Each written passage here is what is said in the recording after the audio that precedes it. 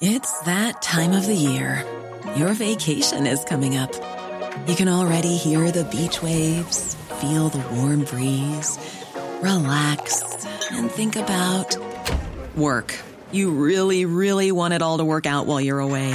Monday.com gives you and the team that peace of mind. When all work is on one platform and everyone's in sync, things just flow. Wherever you are, tap the banner to go to Monday.com. There's never been a faster or easier way to start your weight loss journey than with PlushCare. PlushCare accepts most insurance plans and gives you online access to board-certified physicians who can prescribe FDA-approved weight loss medications like Wegovy and Zepbound for those who qualify. Take charge of your health and speak with a board-certified physician about a weight loss plan that's right for you. Get started today at plushcare.com/weight loss. That's plushcare.com/weight loss. plushcare.com/weight loss. The Late Lunch with Blackstone Motors, Drogheda, Dundalk and Cavan. Order your new 221 Renault today from our extensive Renault range. Guaranteed delivery and low rate APR finance. Visit blackstonemotors.ie. You're very welcome to Tuesday afternoon's Late Lunch on LMFM Radio. Busy couple of hours as usual. My Fleetwood Mac story continues a little later on. We pay tribute to legendary archaeologist George Egan. Niamh Sharkey is with us on the show today.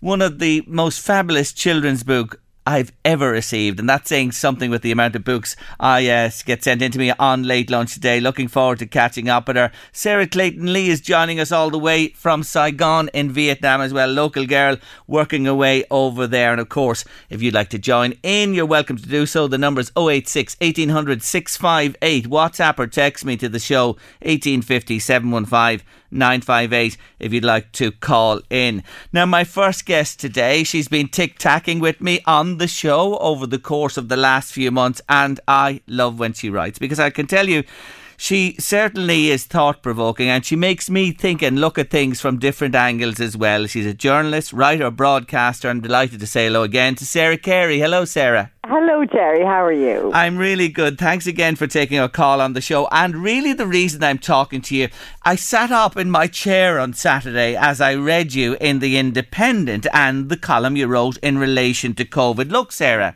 can I put this to you for a start? Because you've covered it off, I know well.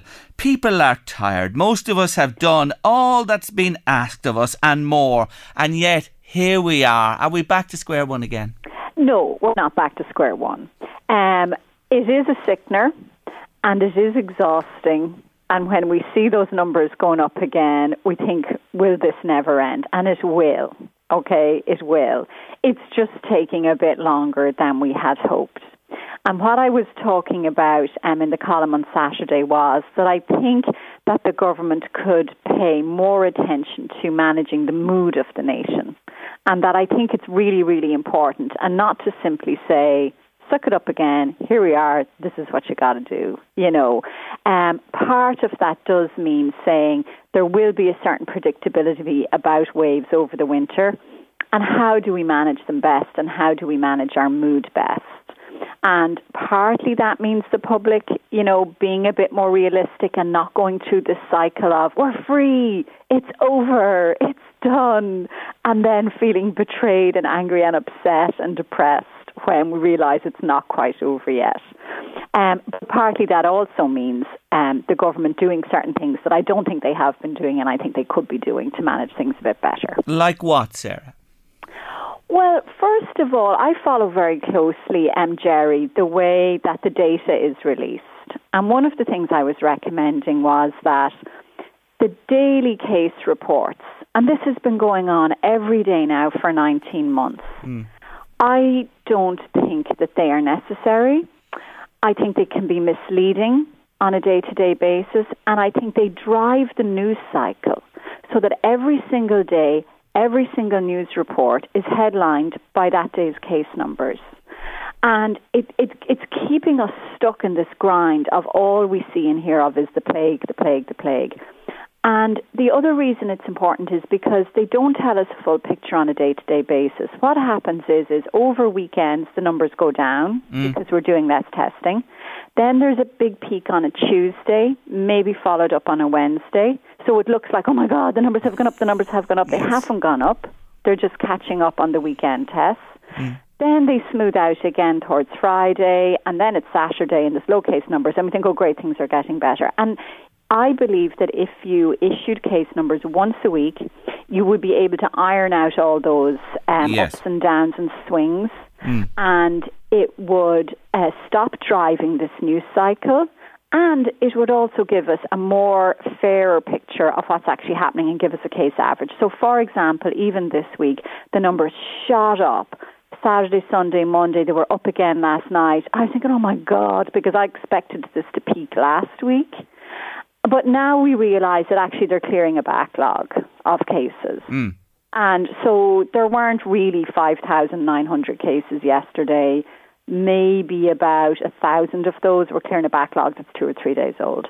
So if you waited another few days, you could give us a case average instead of these swings and peaks and frightening numbers. Yes, and that kind of thing. I think you're spot on, because we have the same at home every evening. We make our dinner, we sit there, and then here it comes. Are you ready? Yeah. Bang! And you're right. And I think a weekly summary would certainly be a help. It's not dodging the issue. It's just giving a more accurate picture. The other thing you talk about is the NPHET briefings. You'd stop them.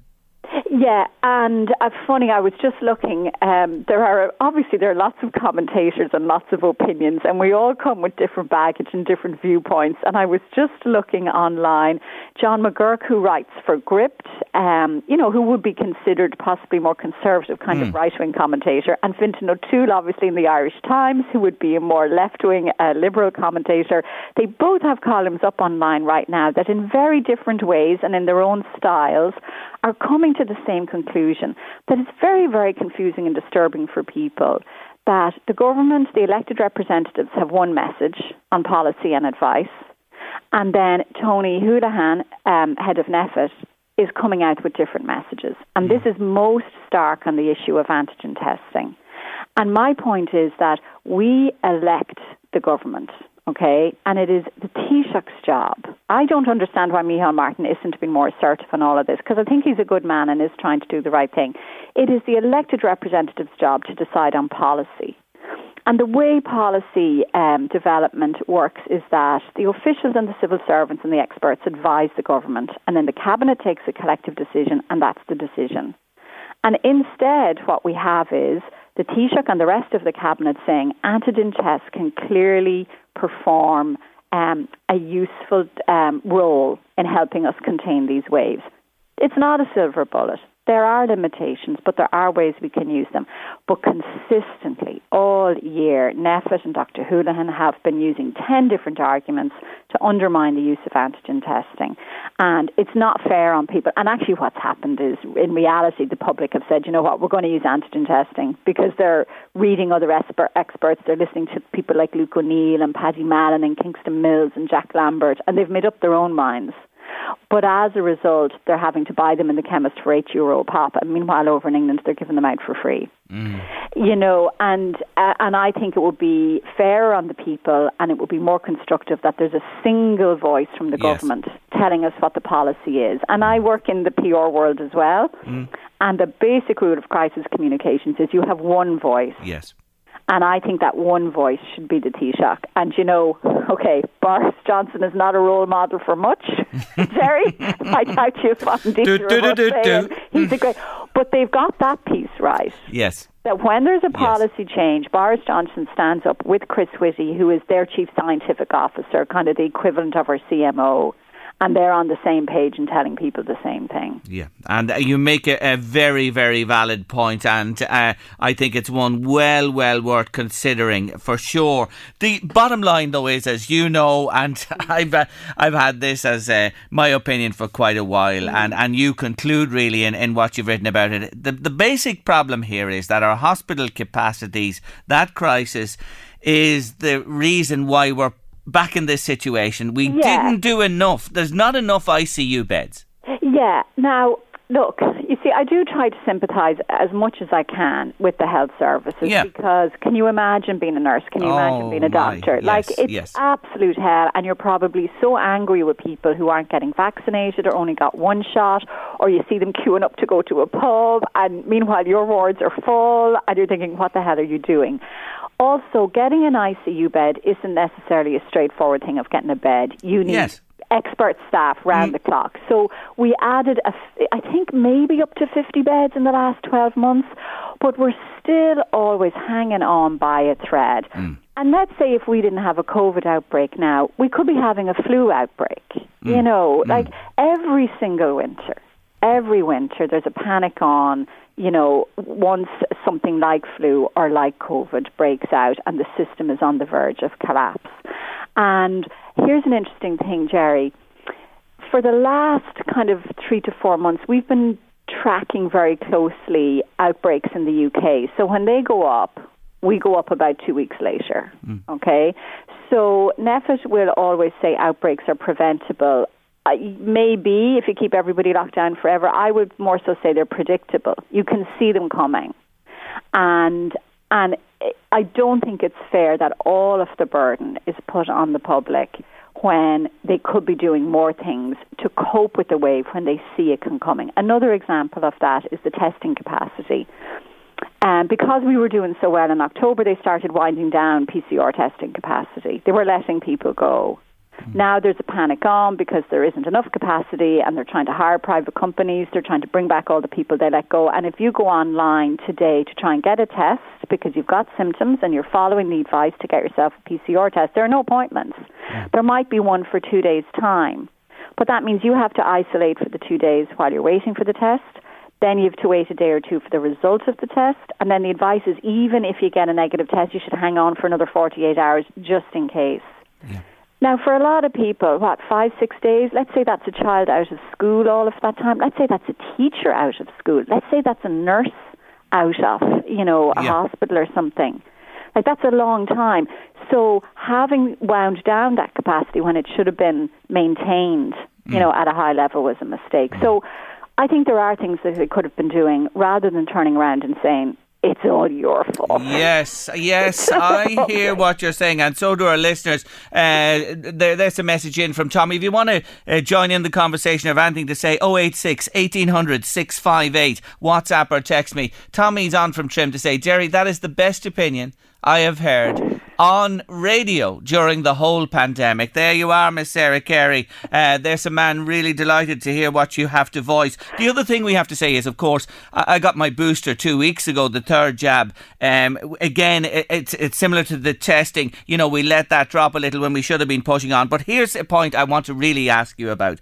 Because yesterday on the show, I did say that I am fully vaccinated. And I've said this from the outset. And I believe in vaccination and the good that it has done. And I encourage everybody to get vaccinated. And I did say on air yesterday that I really would prefer not to have unvaccinated people in my company, in my home, or wherever I am at work or whatever. And it brought quite a reaction. And after the show, Louise said to me, and she made a good point, my producer said, look at what's happening here. You're going to set up the conflict between vaccinated and unvaccinated. Have you an opinion on that?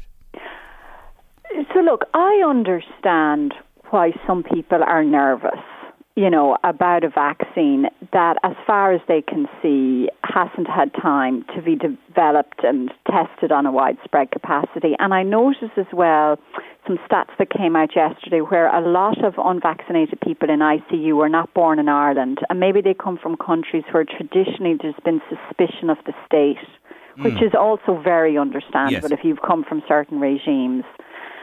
And what I'm saying to people is, and it's the case of all vaccination programs, you don't do it for yourself, okay? Partly it's for yourself, but you're willing, you're entitled to take risks for yourself, but you're doing it for the protection of other people, and you're doing it to protect the hospitals, so that if your relation gets a heart attack, they've got an ICU bed because it's not been taken up by a COVID case.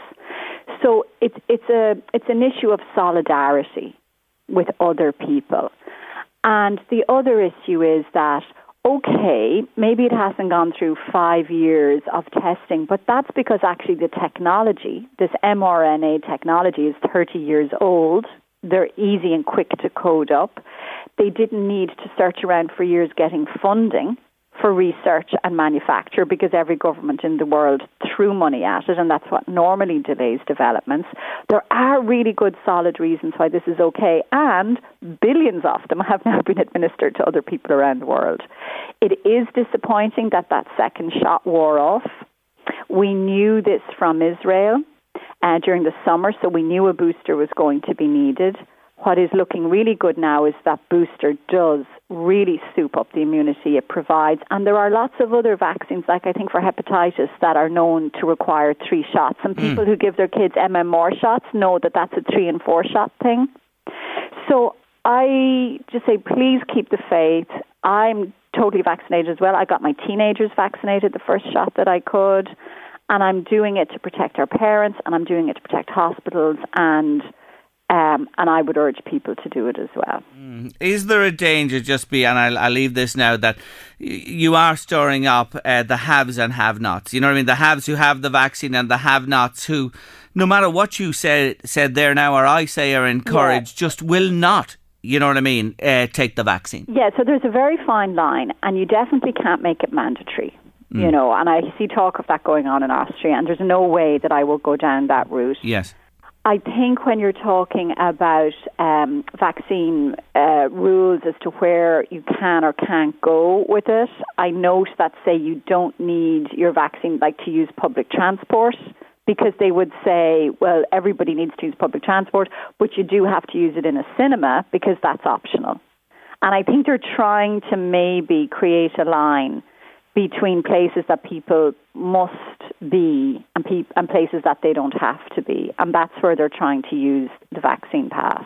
The only other thing I'd say, Jerry, as well is, I've noticed on Twitter, I said something about the other day, please, get your vaccine if you can. And I got hundreds of, really creepy anti-vax comments in.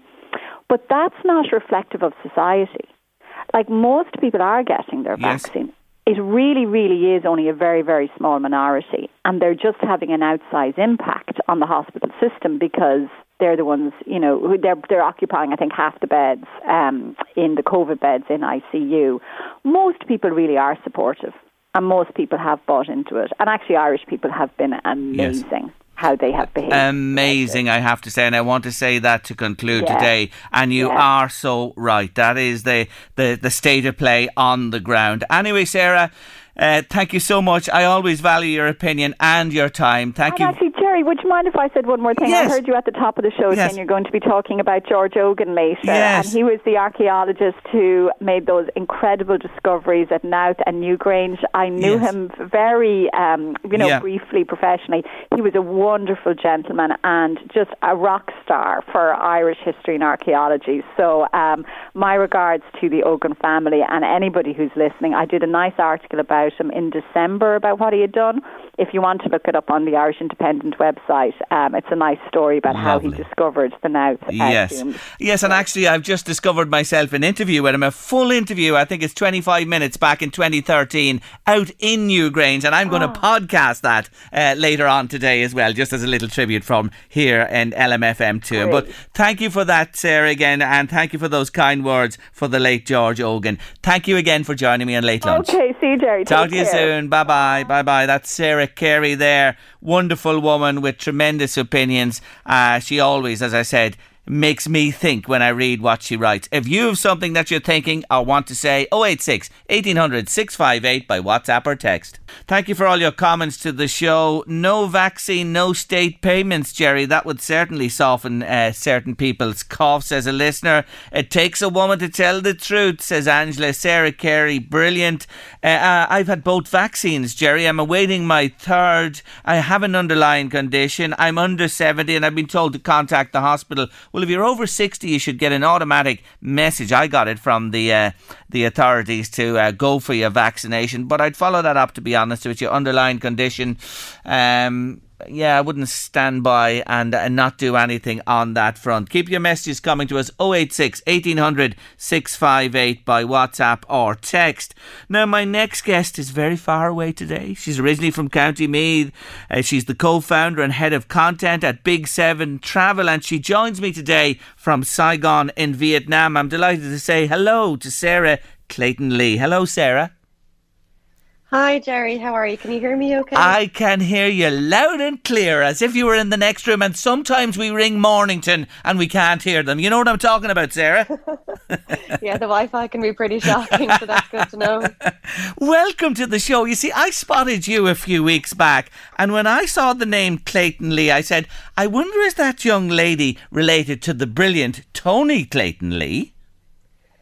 Yes, it's a pretty unusual name, I guess. But yeah, he's my dad.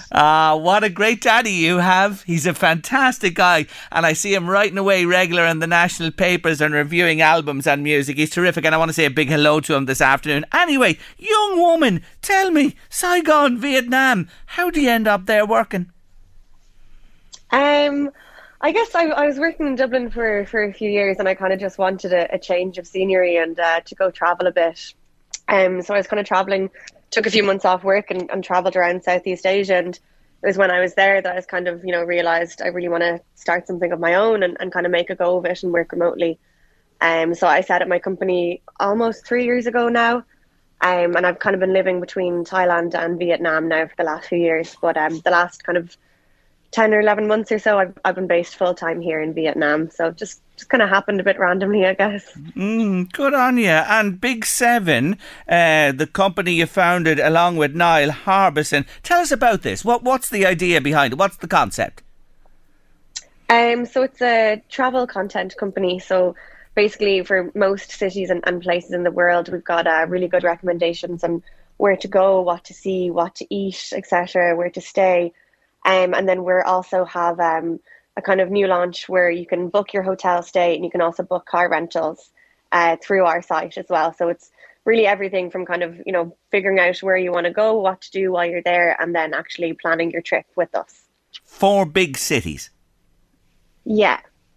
As distinct from, travelling around the country that you're specifically targeted there. Obviously, what you did differentiated you from a lot of others, because you still work at them, but you were taken over when? November, December 2020? Yeah, we were acquired by a UK car comparison site in November 2020. So that was brilliant. That was really, really exciting to kind of have that happen after such a short time, I guess. They've been really, really great. It's been a lot of fun, the lads there in the UK. So, it's kind of building out the team. And as I said, like adding the option to be able to book your hotel and book your car rental. So it's really fun to kind of see it grow with the new team. When it's your baby and Niall's baby, is it hard to let it go? You know what I mean? When you've developed something and then suddenly somebody else sees it and says, I want that. Yeah, it is a little bit. Like Niall's fully stepped away, so it's just me as the kind of the OG, I guess. But I think I was very lucky in the fact that like the new guys in the UK were very kind of trusting and respectful of kind of what I'd done with it so far and my plans with it for the future. So they were kind of happy just, to add extra support and make it grow a bit faster, but still, I guess, with the kind of the plans and the ideas that I had. But yeah, it is, as you said, it is kind of like a baby, and then it feels like a little bit like it's not so much yours anymore, but it's for the best, yeah. You studied here at home, got your qualifications. I know you worked in radio and print as well, and then you moved into this type of area. You are an entrepreneur. Can I say that about you? And what you've done with this alone. Have you other ideas and thoughts that you'll go with in the future? Yeah, I think I'd say I probably do. I mean, I think this Big 7's definitely my focus for now, and I'm, still loving it and loving living in Vietnam, and really lucky that I can kind of work remotely on it. But yeah, I'm sure in the future there'll be more things that I'll do. I don't know what that is yet, but I guess that's kind of the fun of it as well. Tell me about Vietnam. You say you're between Thailand and Vietnam, but Vietnam in particular, of course, what they went through in the 60s and into the early 70s with war and the destruction that happened in the country. But I've heard from anyone who's visited, I haven't been there myself, that the people are absolutely lovely. Yeah, they're lovely. It's a really incredible city or incredible country. I'm in Saigon, so it's it's huge. Like I feel like maybe people have this kind of idea of Vietnam as still being quite kind of rural and not so developed. But where I am, it's massive skyscrapers. They're building a metro. It's really, really great food and nightlife and kind of fashion scene. And it's kind of really come up in the last 10, especially 5 or so years. It's really developing. So it's kind of a pretty cool place to be right now, to kind of see the younger generation, kind of really doing some really exciting things. So yeah, it's great. And there's beautiful scenery, beautiful beaches, beautiful islands. You should definitely get over there. You'd love it. Oh my God, you've sold it to me today and to everybody listening. That's for sure, Sarah. There's nothing but good to say about it. And they deserve every good fortune that come their way. Do you, a couple of things. Being a Westerner there, are there many from the West working there, or do you stand out? No, there are a good few, like especially because I live in a big city. There'd be a lot of kind of multinational companies here that would have kind of foreigners working. And then there's like teaching English here is really popular. So especially for people in kind of their early mid-20s, you'd meet a lot of Westerners here who are teaching English. So it's definitely like I don't really feel like I stand out. Like maybe I guess the area where I live is kind of more kind of local Vietnamese, I think, rather than an expert or an expat area. But no, like everyone's lovely. I've been trying my best to learn Vietnamese. It's not working out so well so far, but everyone's lovely. Do you feel safe? Yeah, I do actually. And I think that's like, everyone, I guess, around the world are kind of different, varying degrees of lockdown and stuff like that. And I think Vietnam was probably one of the strictest. I mean, for a solid 3 months there during the summer, we literally could not leave our houses. So like, you're not allowed out in the street. I wasn't allowed out on the street to walk my dogs. They commandeered the military to come in and organise grocery deliveries to everyone and weekly testing on door to door. And it was really extreme. But I think that's kind of the weirdly good thing about like a communist government, is that everything's really efficient and they do it really, really well.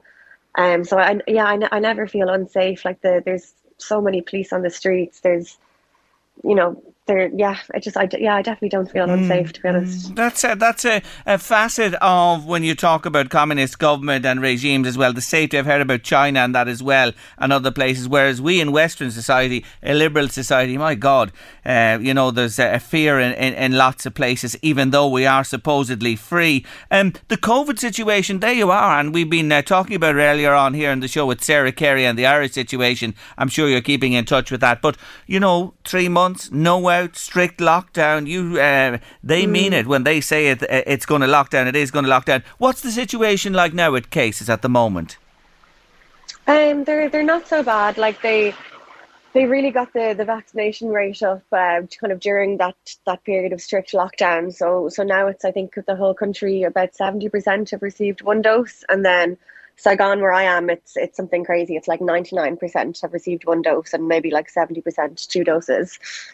So things in the last few weeks have kind of gradually started to open up again. Restaurants, bars, cinemas are open, but everything shuts at 9 o'clock. So that's the only thing. It's no kind of late night partying or anything like that. Yeah, mask wearing compulsory, that type of thing. Yeah, everyone.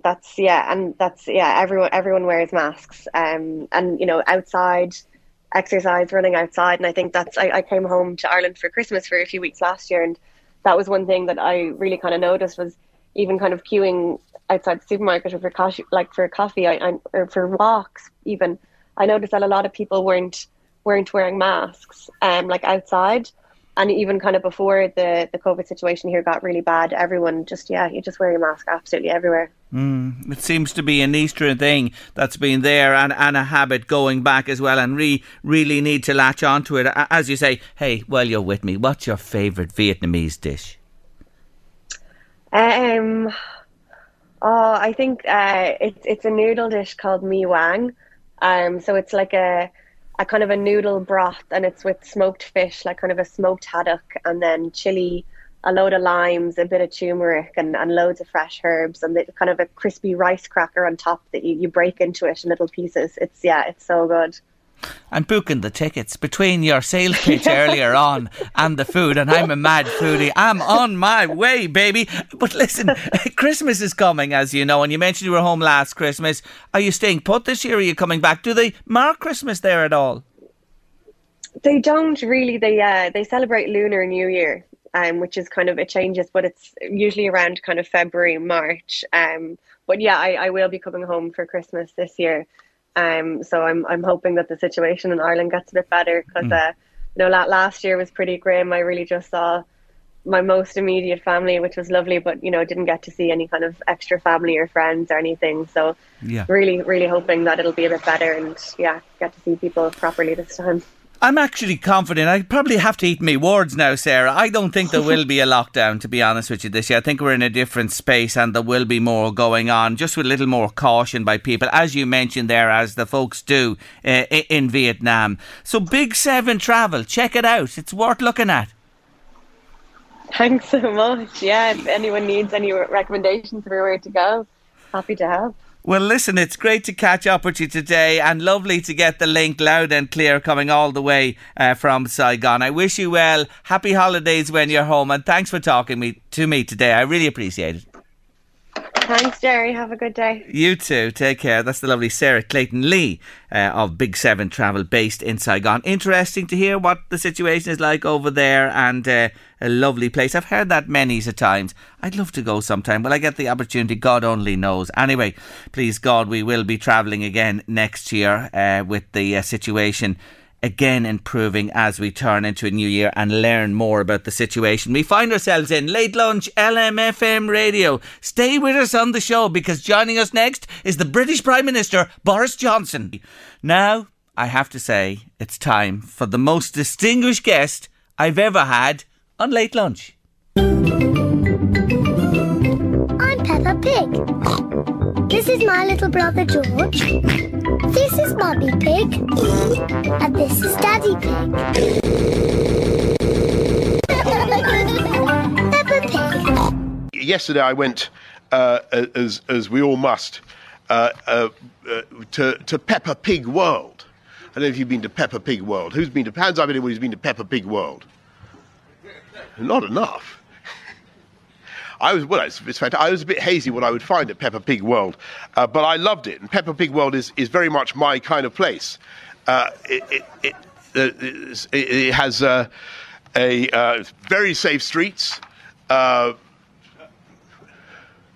discipline in schools, heavy emphasis on new mass transit systems, I notice, even if they're a bit stereotypical about Daddy Pig. But the real lesson for me, going to Peppa Pig World, and I'm surprised you haven't been there, was about the power of UK creativity.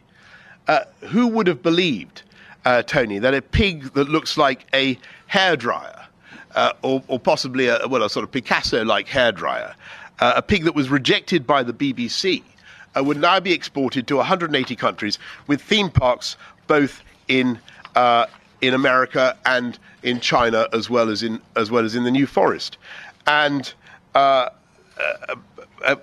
business that's worth at least £6 billion to this country. £6 billion and counting. Now, I think that is pure genius, don't you?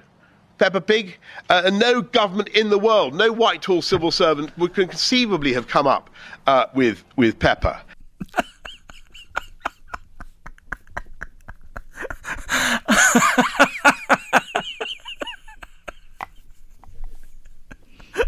I think he's brilliant. So who was your most distinguished guest there, Jerry? Boris or Peppa? Peppa, of course. Peppa, of course. Yes. Holy God Almighty! You couldn't write it. I was sitting in the car outside laughing on the way in today. If anyone was looking at me, they'd think I'd have lost because I was listening to that again. And I said today, I gotta do it. My. He was speaking to business leaders, you know this, at a breakfast yesterday morning, and he lost his notes and he lost his way. Oh my God Almighty, I just think that is the best ever. I think actually we'll be playing The Wheels on the Bus for Boris next, but it'll be on that bus that he was saving the millions in the NHS that never happened, and the wheels will be coming off the bus shortly, to be honest with you. Jerry, I think he's brilliant. What? Bit of light relief among all this doom and gloom. Oh, it is light relief. Brilliant. It is just fantastic. It really is. You think he's great, do you? I think, yeah. And I think we should all now go to Peppa Pig World. I'll tell you, it's just giving it the biggest shot in the arm ever. And you know, folks, you go through, don't you? You've been through it. I've seen it myself with Ava. And Pippa. Pippa now loves it altogether. And they just adore Peppa Pig. They really do. What a clever concept it is. There's no doubt about that. But we'll have to have an episode now with Boris. I have to hand it to him. I do have to hand it to him. Good God Almighty. How does he get away? How does he get away with it? I do not know. I really don't. But he's always been like that, Jerry. That's why. I'm going to start laughing again. I'm not going to be able to control myself in a minute thinking about it. Oh, the Lord God Almighty. Well, Peppa, Prime Minister. I don't think Peppa looks like a hairdryer. What would Churchill say? Or Margaret Thatcher. Maggie, what would she say? Oh my God Almighty, hasn't it just it's plumbed the depths? I'm not saying it's given us, you're right. What a laugh. And a laugh is the best medicine you can have. It really, really is. Anyway, Boris, good on you. You gave us the biggest laugh. I'd say I think he did it on purpose. No. Oh, no, come out of that. He was clutching at straws. He'll be doing the one now about 3 pigs, talking about straw and building the house that blew down. That'll be in his next speech for sure. Anyway, getting back to Matta's musical on Late Lunch this afternoon. She's back with her new album called 30, and it's all about her breakup and split from her man, and she's put it into this album and it's receiving rave reviews. Yes, it's Easy on Me from Adele on your Late Lunch. I think you should go easy on Boris. Never.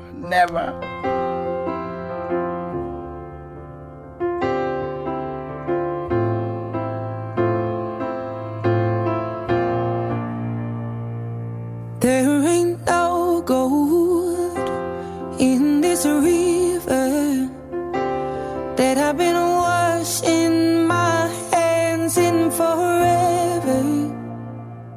I know there is hope in these waters. I mentioned a few moments ago that we get many books to Late Lunch of all genres, lots of children's as well. But in my time here, I have to say, the book I'm going to talk about for the next while probably is number 1. A Field Guide to Leaflings by Owen Churcher and Niamh Sharkey is simply brilliant. And one half of the deadly duo is on the line. Niamh Sharkey, hello. Hello, thank you so much for such a nice introduction. It's just me today because Owen is at work, so I have to do double job here. God Almighty, doesn't it always fall on the woman? It's a terrible thing. Listen, it's great to have you with us. I mean what I say. This book just lifted my heart, my spirit. I became a child again, and I saw in the book how brilliant it would be to give as a gift to a child this time of year, or any time, may I say.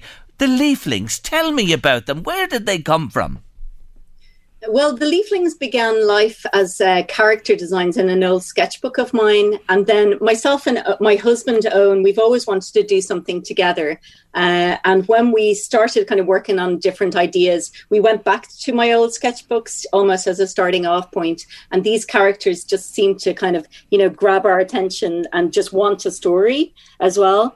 And even when they were just drawings, my own children, our own kids, they used to try to find them in the woods. So even though they were only a sketch at that stage, they kept asking us, would we make a book for them? Well, have you made a book for them and everybody else, Niamh Sharkey? It's beautiful in words and illustrations and everything about it, because it's entertaining, it's funny, but there is an educational and a real educational aspect to this.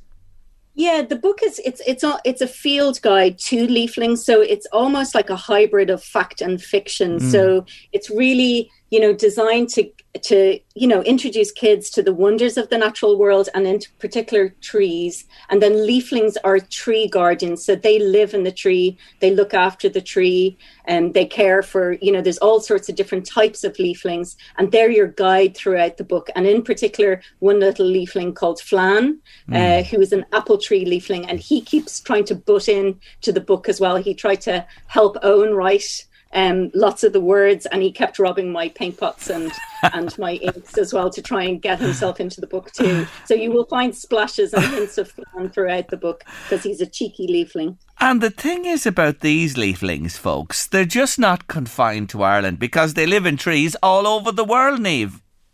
Yeah, we try to feature, we start with Flan, who's an apple tree leafling who was like from Skerries in County Dublin, but then it's a leaping off point into the whole world. So in Ireland we have the holly tree, but we go as far as Japan, Australia, New Zealand, and we feature trees from all over the world. So you'll get to find out about trees and their myths and legends, and also facts and the creatures that live in them, but you'll get kind of to meet leaflings from all over the world as well. Do you know what I love? Do you know the little flaps on the pages that are there? And, you look at the page and you read, and then you realise, hold on a minute, there's something under this. Let's lift it up. And it brings you a whole new dimension. Yeah, I think that was particular. When we came up with the idea, we really wanted to be interactive. And our publisher, Templar Books, were just fantastic. They really understood and got the idea that there would be kind of, lift the flaps, little mini books for little hands to open and discover. And there's even one tree, which is the kapok tree, which is really, really tall tree in the Amazon rainforest. And we've turned that on its side, so you kind of have to lift the flap to make it almost bigger, and like the book can't contain the tree, it's so big. So we try to use it in really clever ways throughout the books. And I think if you're a kid yourself, there's one page where you can write a postcard to the leaflings, and they're leaflings from all over the world, and just that idea that you can cut out a postcard and send it. My nephew Ruben has been known to cut one out and send it as well. You're talking to the biggest child in the world here, who was very tempted to do exactly what you said there a moment ago. I had to hold myself back, to be honest with you. I know. Actually, my sister was saying once he cut it out, then he immediately regretted it and he wanted to stick it back in. But I think, for me, I want kids to enjoy the book and just love it, myself and Owen, and just to dive into it. So we want kids to almost take this book as a jumping off point, but then go out to nature, try to spot leaflings themselves. And I think if they realize that, there's these little creatures in the world, it kind of gives you that kind of respect for nature as well. And it's just that added little curiosity that we wanted to bring to it. Of course, and it's more than trees as well, or leaves, or the berries, or anything else besides, because look at the illustrations of the hedgehog, the creatures of the woodlands and fields, the birds, they're all there too. Yeah, there's so much to explore. I think, for me, there was a lot of illustrations in this book. It's a book, I've never done anything quite like this book myself, so there's hundreds and hundreds of drawings. As you said, there's books within books, so it kept me busy all through lockdown trying to paint this book. I'm sure it did. I look at your resume of books, like when you consider ones like Tales of Wisdom and Wonder. I love The Gigantic Turnip, I have to tell you, on a personal note as well. The Ravenous Beast, Santosaurus, and so on they go. This working, you mentioned at the top of it here, this is the first time you've worked with Owen, yes? Yeah, we're married for over 20 years, and we've done little kind of artist books together, but never a picture book together. So this is our first book that we've done together, and I hope it's one of many. We're working on a new picture book now that will be coming out next year or the year after. So we hope it's the start of a working relationship. Oh, it is for sure. If this is anything to go by, the only trouble is you've set the bar so high. I don't mean to put any pressure on you, but you know what I'm talking about. Well, you always want every book to be almost better than the previous book, and for this book we did put our heart and soul into it. It was a real labour of love, I think, from myself and Owen and the publisher and everybody who was involved in it. It was a lovely world to kind of immerse yourself into, the world of trees and animals and the creatures who live in them. So it was just a total joy. So I hope the next project will be just as good, but this one will be definitely special. What age do you say it's pitched at? I'm trying to consider this myself, but I wanted you to tell me today.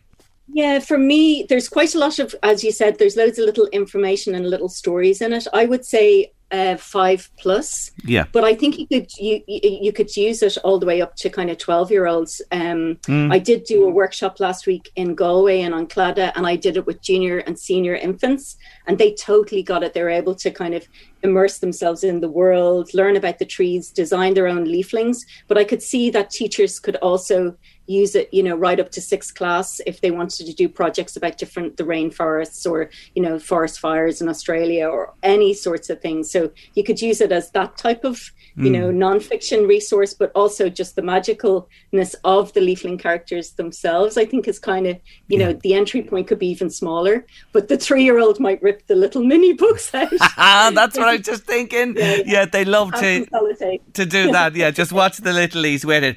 But Niamh, tell me this, and you have children, of course, of your own. I've had my own children, grandchildren now, and I see it with them. What is it in this technological world of ours today that a book trumps every time as they go to sleep at night, that wee story? Yeah, I just think books just have that, when you sit down with a child and you sit a child on your lap, it's just an immediate connection. They get to just it's almost wrap up warm with you when they're reading the book. They almost get the cuddles, you get the one-on-one. It's just that special bond, I think, with reading a book that you don't get with a screen. The turn of the page. For me, the picture book is the first time that a young child will have access to art. For the first time, even though they're tiny babies and they might be chewing on the book, I think it's just that bond at nighttime to read a book. Yes. It's just brilliant. Oh, it's so lovely. And here's the sad part that I just want to mention, and I saw you tweeting about it. There are children who'll go to sleep in Ireland tonight, in wealthy Ireland, who won't have a book to read, who can't afford, their parents can't afford to get them a book to read them to sleep. But Children's Books Ireland, you're a big supporter. Would you give them a shout out here with me today? Yeah, no, absolutely. I'm a huge supporter of Children's Books Ireland. I am a patron of Children's Books Ireland, and they also run the Laureate campaign. But they're running a campaign just over Christmas to gift a book to a child. It's basically give the magic of reading at Christmas. And right now, as you said, there's children across Ireland who don't have a book of their own to read. And we're hoping that, with this campaign, that giving the gift of magic of reading at this Christmas will make a huge difference. So if you want to look up Gift a Book, it's with Children's Books Ireland. And for €12, they will get that book into the hands of a child who would not have had it. Well, I will be giving a child or two a gift of a book myself this year. I promise you that, because I want every child to have what I had as a child, my children have enjoyed and my grandchildren are enjoying now, and many people's children listening to us today and yours have as well. It's a tremendous gift. Gift a Book, Children's Books Ireland. Check it out, folks. It'll be something lovely to do this Christmas time.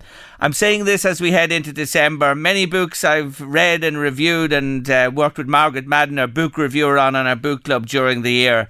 A Field Guide to Leaflings is my children's book of the year. I just want to say that today. I've received wonderful books and they all deserve the plaudits, but this book is something special. Owen Churcher, you're not with us today, but I send you the message. And Niamh Sharkey, you've done a wonderful job. Thank you so much for joining me on the show, Niamh. Great to chat to you. Take care of yourself. Bye-bye. Bye-bye. Bye-bye. It's superb, this book. It's superb. And I haven't it with me. I left it at home after reading it and that as well. But I recommend it highly to you. A Field Guide to Leaflings by Owen Churcher and Niamh Sharkey. 5 years plus. You won't go wrong this Christmas time. Good afternoon, Jerry. Love your show. Just a text re COVID testing. My little grandchild tested positive yesterday with an antigen test from the pharmacy. My daughter tried her best to book a test online as her GP told her it's self-referral now. That's a PCR test you're talking about. There were none available. No PCR tests available online this morning. Hundreds appeared online for tomorrow. That's this morning. None today when my daughter tried to book. They were gone in minutes. She has gone private today to have the child tested. Cost €140 for the PCR test. She also paid $50 for 2 packs of antigen tests for herself, her partner and another child. I'm appalled she has to pay this. She receives a carer's allowance as her child is on the autism spectrum. My worry is there are lots of other families out there who cannot afford this. My daughter couldn't, but she wanted to do the right thing. Fair dues to her to get the child tested as soon as possible. Thank you for your time. That comes in from Anne-Marie. I'm glad to highlight that on the show today. God almighty, yes, testing. We talked about it to Sarah Carey early on. It needs to be ramped up again and made available to more people. And those costs are really, really expensive on that family. But they've done the right thing. I commend them on that. Now, Louise, you have a word of warning for me, I believe. Yes? Well, according to the Irish Independent this morning and the IFA, there could be a shortage of turkeys for Christmas. Never. What? I got me. No, me turkey. Oh, I couldn't do without me bird for Christmas. But could you? Seriously? Buy a big chicken. Yeah. Or a duck. Or a goose. Like, is there anybody that really needs a turkey for Christmas? I suppose not, but it's tradition. I know it's tradition. I know. People love it and... I mean, it's a centrepiece. This article is basically saying you need to buy from your butcher supplier this week. You know? I suppose you do. Anyway, order them early. Yes, you do order them early. That's the thing. And so there's frozen ones. You can pick them up as well. I'm never mad on a frozen turkey. Why? Just me. I like to buy them fresh. I do freeze one. I always buy 2 every Christmas. Freeze one, but I use it within a few weeks quite quickly. I don't know. It's just a thing I have in my head. It's a stupid old thing that's stuck in this old cow of mine, to be honest with you. But there you are. Anyway, Louise is just sending you a message today.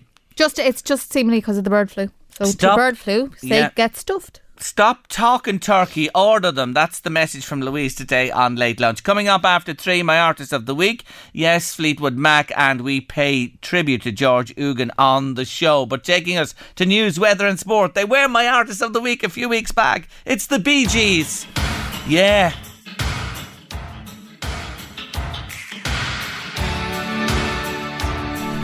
Order the turkey. And for sure, you'll win again, as the Bee Gees are about to tell us.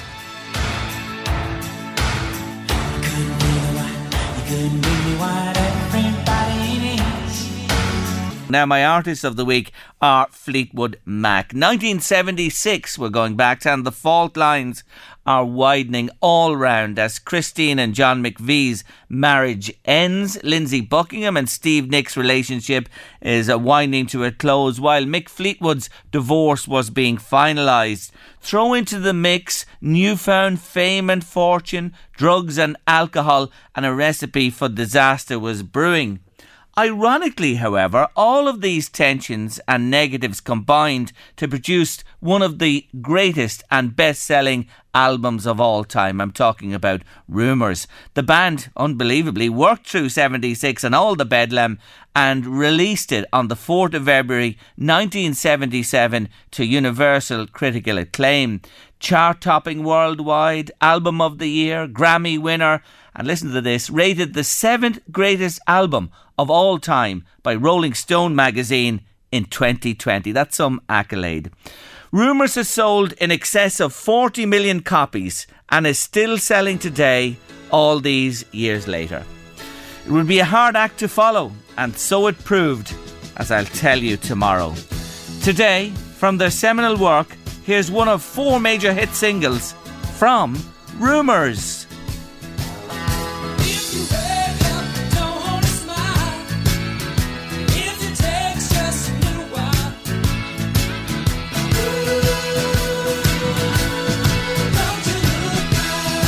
No Stopping. Fleetwood Mac. Yes, Don't Stop from the album Rumours.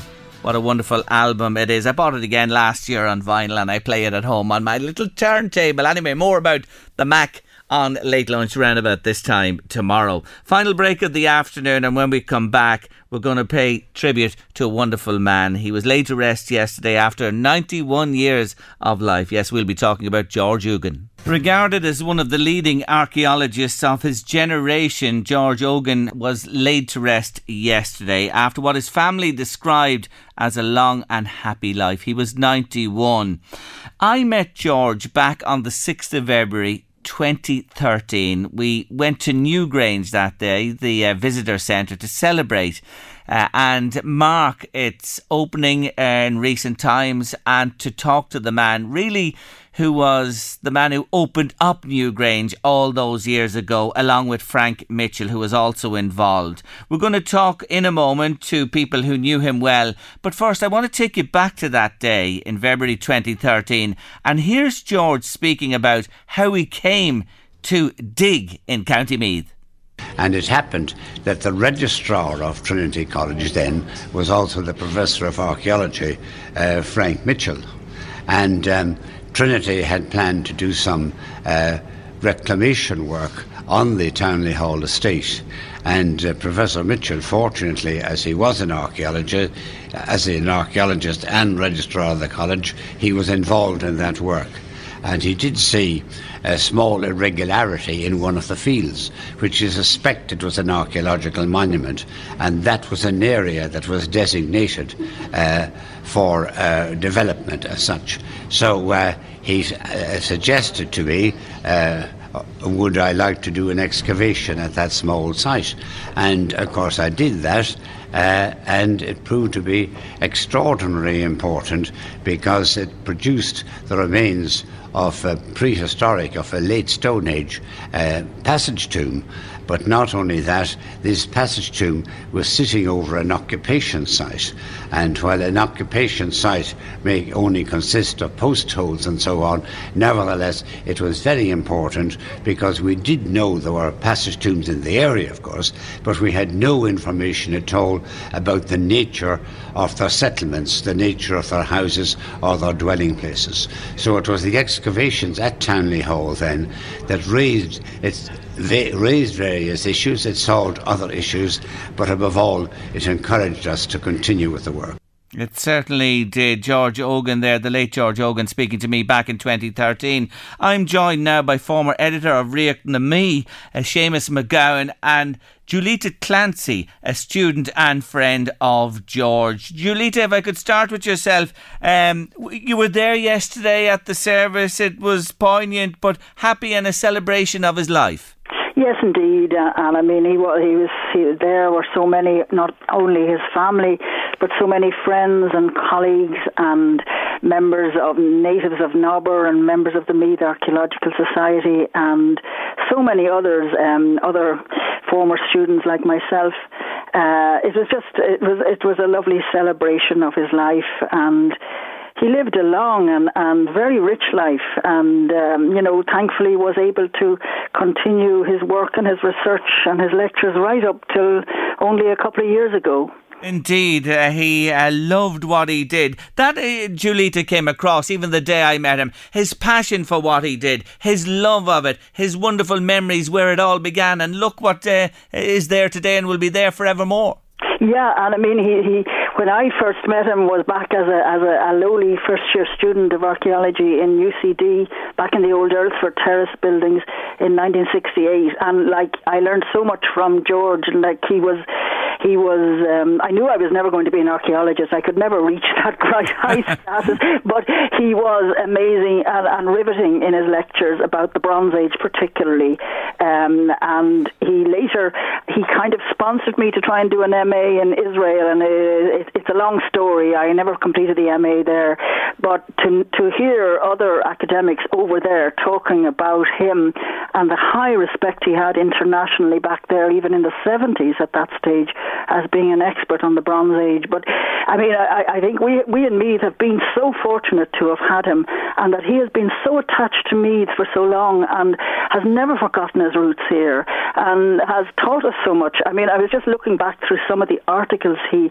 wrote, some of which were lectures to our society over the years, and they really would be worth revisiting, particularly his lecture in our 2001 journal as edited by Seamus, in where he is it's commemoration to Elizabeth Hickey, another wonderful member of our society, and he said he traced through the whole development of archaeological studies in Meath and the importance of our heritage, and he put forward such great ideas for us to consider, and he also put forward his worries and concerns about the rate of destruction of archaeological monuments nowadays, and would be really worth for all of us to go back and study. And one of the things he said about Elizabeth was that it was a privilege to have known her, but the best tribute that we can pay is to try and imitate her deeds. And I think he showed that. He was never afraid to come forward, and I mean, others like academics and others can talk in great appreciation of the work and the achievements he made in archaeology and in archaeological research and in his mentoring and in the fantastic excavations at Knowth, of which I again had the fortune to be one summer. But we can follow him too in his great courage in standing up for the heritage, and which he did, and he was kind of a lone voice sometimes among academics in that regard. Yeah, and of course the importance of carrying on his legacy. You know, when he went there first and this all began, did he believe that he would ever uncover what he did, or what he opened up for everybody else? Yeah, and it was Knowth that he was there, that he was excavating. Like it came from very tentative research there and initial trial work. And even there, like I was there in the summer of 1969, it had already been going on several years at this stage, and they'd already uncovered the second passage, which was incredible, really, and people didn't know about that. And I just remember his care and his we were kind of working on some of the satellite tombs around there, but he had a vision bigger than us, and he had that determination. And the way the reports were brought out, the care of the finds, the logging of things, just immense. But he was also lovely to listen to in the evenings around a meal, and our fellow students would learn a huge amount from him then as well. He was just formative in all our careers and all our knowledge of archaeological history and research. And, as he said himself in that article I mentioned about the importance of Meath, because Meath archaeology it's a core area, and as he said then, it holds the key to the solution to many problems of international as well as national significance. I mean, I don't think we realise how important Meath is in terms of national and international heritage, and it's tremendous pride for us, but we do need to take care of it, and George was always mindful of that, always gracious in helping anyone who needed help and going to sites, identifying rocks and things that people were dubious about and were concerned about, and he never stinted of his time in that regard. He just came to so many things, talked at so many events, always instructing, but in a kind way. And you'd never be afraid to ask him a question. Yes. He was just a brilliant mentor that way too. Yes, a fantastic man, he really was. And his work at Knowth, as you say there, is seminal and will continue on, please God, and there will be more discoveries in the years to come. Look, I have to leave it there today, Julita. Thank you for joining me and having a word, and we're so delighted we can remember George Ugan on Late Lunch this afternoon. Thank you, Jerry, and sincere condolences to Fiona and family. Yes, may I join in those as well and offer our condolences from LMFM Radio to his family and friends. That's it on Late Lunch for this afternoon. I have a lovely interview with George, which I will be podcasting in full from that day back in 2013. But tomorrow on Late Lunch, we're joined by Sarah McLaughlin. She was one time one of our women with opinions. She has some story to tell us. Bernard O'Connor, author from Dundalk, is here too, and we'll hear Paul Murphy's tale of really disappointing customer service and more besides. Eddie Caffrey's coming next with The Drive. Have a lovely Tuesday evening. We'll see you back here 1:30 tomorrow. Take care. Bye. The Late Lunch with Blackstone Motors, Drogheda, Dundalk and Cavan. Order your new Dacia Duster or the all-new Dacia Sandero and Stepway. Guaranteed delivery and low-rate APR finance. Visit blackstonemotors.ie. It's that time of the year. Your vacation is coming up. You can already hear the beach waves, feel the warm breeze, relax, and think about work. You really, really want it all to work out while you're away. Monday.com gives you and the team that peace of mind. When all work is on one platform and everyone's in sync, things just flow. Wherever you are, tap the banner to go to Monday.com. Ever catch yourself eating the same flavorless dinner 3 days in a row? Dreaming of something better? Well, HelloFresh is your guilt-free dream come true, baby. It's me, Keke Palmer. Let's wake up those taste buds with hot, juicy pecan-crusted chicken or garlic butter shrimp scampi. Hello Fresh. Stop dreaming of all the delicious possibilities and dig in at HelloFresh.com. Let's get this dinner party started. Many of us have those stubborn pounds that seem impossible to lose, no matter how good we eat or how hard we work out. My solution is PlushCare. PlushCare is a leading telehealth provider with doctors who are there for you day and night to partner with you in your weight loss journey. They can prescribe FDA-approved weight loss medications like Wegovy and Zepbound for those who qualify. Plus, they accept most insurance plans. To get started, visit plushcare.com/weightloss. That's plushcare.com/weightloss. Ever catch yourself eating the same flavorless dinner 3 days in a row? Dreaming of something better? Well, HelloFresh is your guilt-free dream come true, baby. It's me, Keke Palmer. Let's wake up those taste buds with hot, juicy pecan-crusted chicken or garlic butter shrimp scampi. Hello Fresh. Stop dreaming of all the delicious possibilities and dig in at HelloFresh.com. Let's get this dinner party started.